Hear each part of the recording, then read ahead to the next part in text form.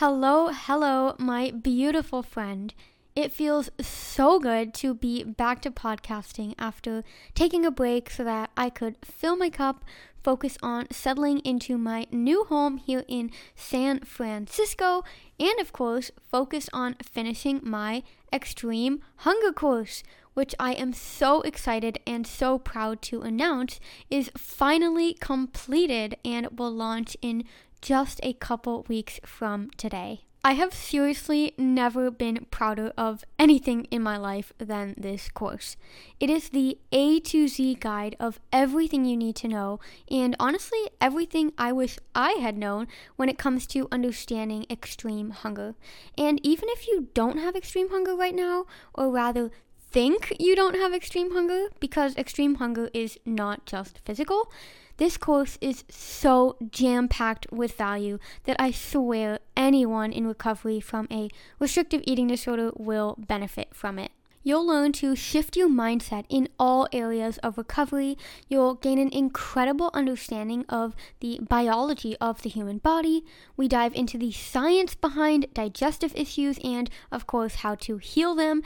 And there's a whole module on weight gain in which I dive even deeper into the topic of overshoot. So if you do enjoy today's episode on overshoot, you are without a doubt going to appreciate my course even more. You can still get on the waitlist at livelabelfree.com/extreme-hunger-course.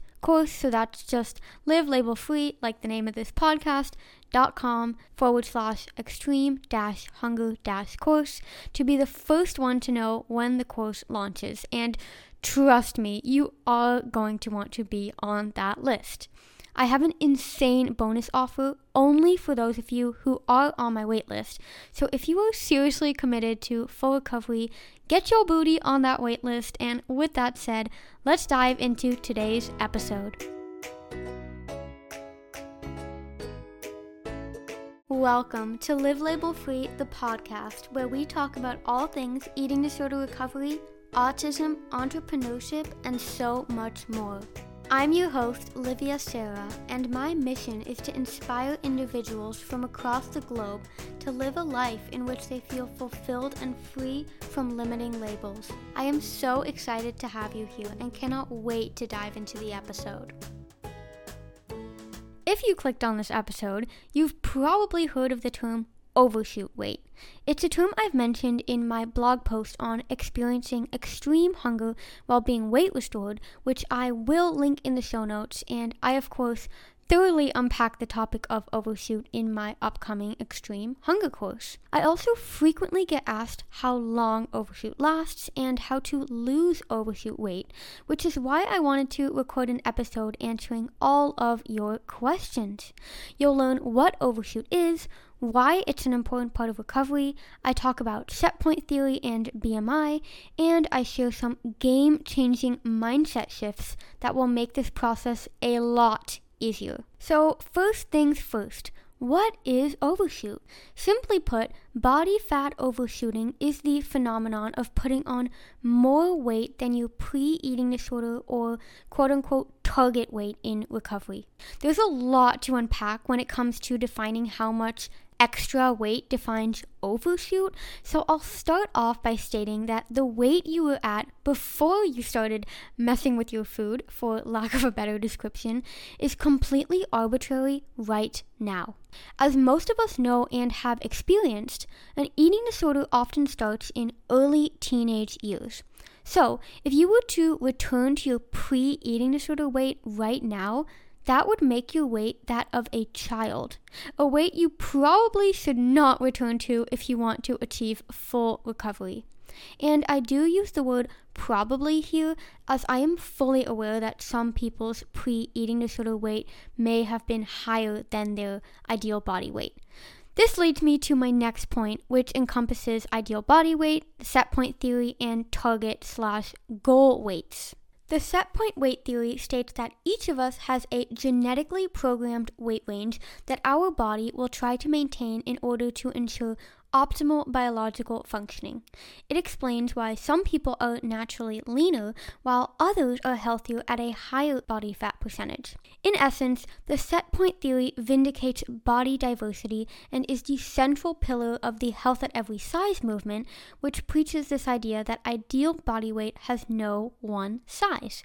Thus, your ideal body weight is the weight range in which your body naturally settles when you are engaging in a lifestyle that supports your optimal level of health, and it will be different from person to person. So, if everyone has a different body fat percentage or weight range that is uniquely healthy to them, what about BMI? Well, as with many things in life, your ideal body weight or set point weight cannot be determined by anyone other than your own body. Just like your height, the size of your hands and feet, or the color of your hair, your body decides what you look like. Unfortunately, we live in a society where people believe they constantly must micromanage everyone and everything, including our own bodies. We dye our hair to quote-unquote look better and buy uncomfortable shoes to become taller or quote-unquote more attractive. And of course, there is nothing wrong with these things. I mean, if they help you feel more confident, you do you. However, there definitely is something wrong when we start putting our health and happiness in the hands of people that can and never will possess the knowledge of our uniquely capable bodies. As I explained in a recent podcast episode called The Shocking Truth About BMI, which I will also link in the show notes, BMI does not embrace body diversity in any way, shape, or form. And yes, pun totally intended here. BMI was a system invented in the early 1800s by researcher Lambert Adolphe Jacques Quetelet, who notably was nowhere near a medical doctor. Quetelet's desire to define the measurements of l'homme moyen, which means the average man in French, resulted in his invention of the Quetelet Index, which was later named Body Mass Index in 1972. Quetelet based his findings of human proportions and measurements solely on those of white European men, meaning that BMI was never even meant for the general population. Women, people of color, immigrants, poor people, and disabled people were completely left out of Quetelet's studies. So why is it that health professionals are still using this system today?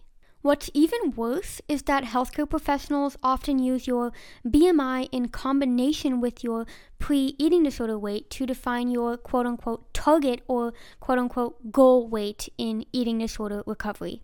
Besides the fact that neither BMI nor your pre-ED weight are reliable factors in determining what you should weigh right now, another pair of factors that most professionals conveniently leave out of their calculation is the concept of energy deficit and energy debt. Now, if you are unfamiliar with these terms, I encourage you to listen to my episode on the biological importance of honoring your extreme hunger, in which I describe how one gets into energy deficit in the first place and how prolonged energy deficit leads to the buildup of energy debt.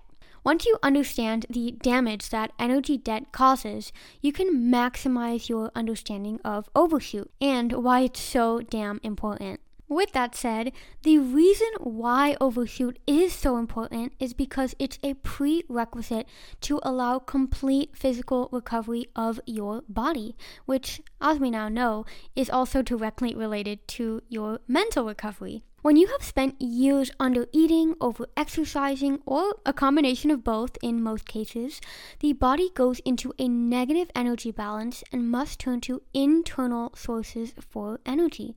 This means your body will literally eat itself up as it leaches energy from your organs, your bones, and other important biological systems to ensure your survival. Of course, this energy must be paid back at some point, which our beautiful friend Extreme Hunger helps us out with big time.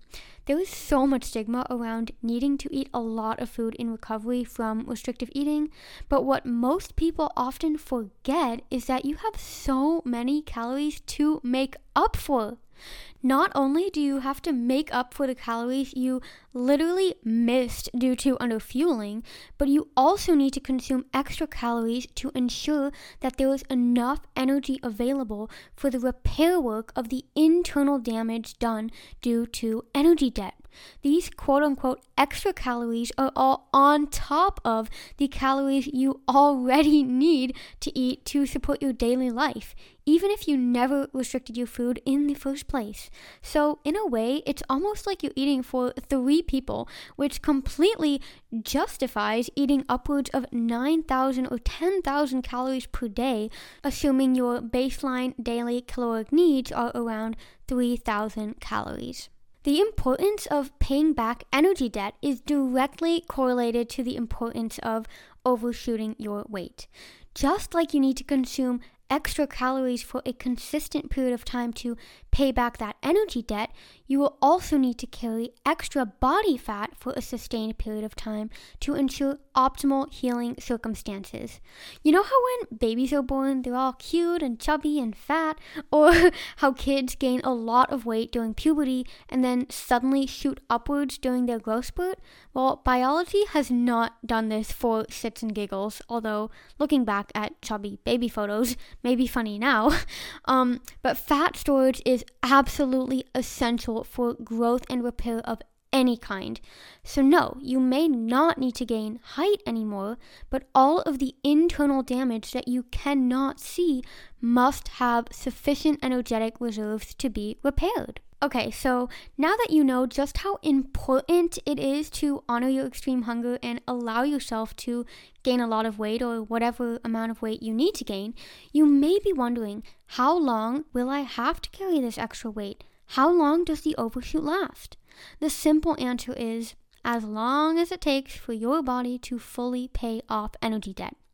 Once you have repaired all of the internal damage and are no longer in energy deficit, the body has no reason to store additional energy and will naturally settle within your ideal body weight range, as previously explained by the set point theory. And I know this is probably not the answer you want to hear, but again, no one else can determine the look or duration of your healing process besides your own body. Unfortunately, this lack of clarity about how long overshoot lasts is also where most people go wrong in recovery. What often happens is that someone will be doing really well recovery-wise, meaning they're honoring all forms of extreme hunger, they're allowing themselves to rest, and they're accepting natural weight gain. When they continue to gain weight and then go into overshoot, however, the unhelpful comments may start, and said recovering individual may feel uncomfortable and fearful that they will stay at this higher weight forever. The saddest part of all of this is that healthcare professionals may even recommend weight loss because overshoot often results in a BMI that is higher than in quote-unquote the healthy weight range. So the person who was doing so well now actively tries to lose weight again, and this is such a shame. After all the hard work they've done to challenge their eating disorder, both physically and mentally, and literally being so close to the finish line by allowing full healing by going into overshoot, all of this hard work is then suddenly undone the moment they start to lose weight again. Why? Because weight loss that has not naturally been initiated by the body signals to the body that there are not enough resources available to heal. And what does the body do when it believes there is a lack of abundance? It starts to conserve energy, and the whole process of distrust starts all over again. All that said, if you want to reach true full recovery, you must lose this mindset of wanting to lose your overshoot weight. I know this is so difficult, as it means fully surrendering to the process and, of course, surrendering to your body, but surrender is the only way through. And that's a wrap for today's episode. I hope it inspired you or perhaps gave you the permission you've been looking for to continue gaining weight.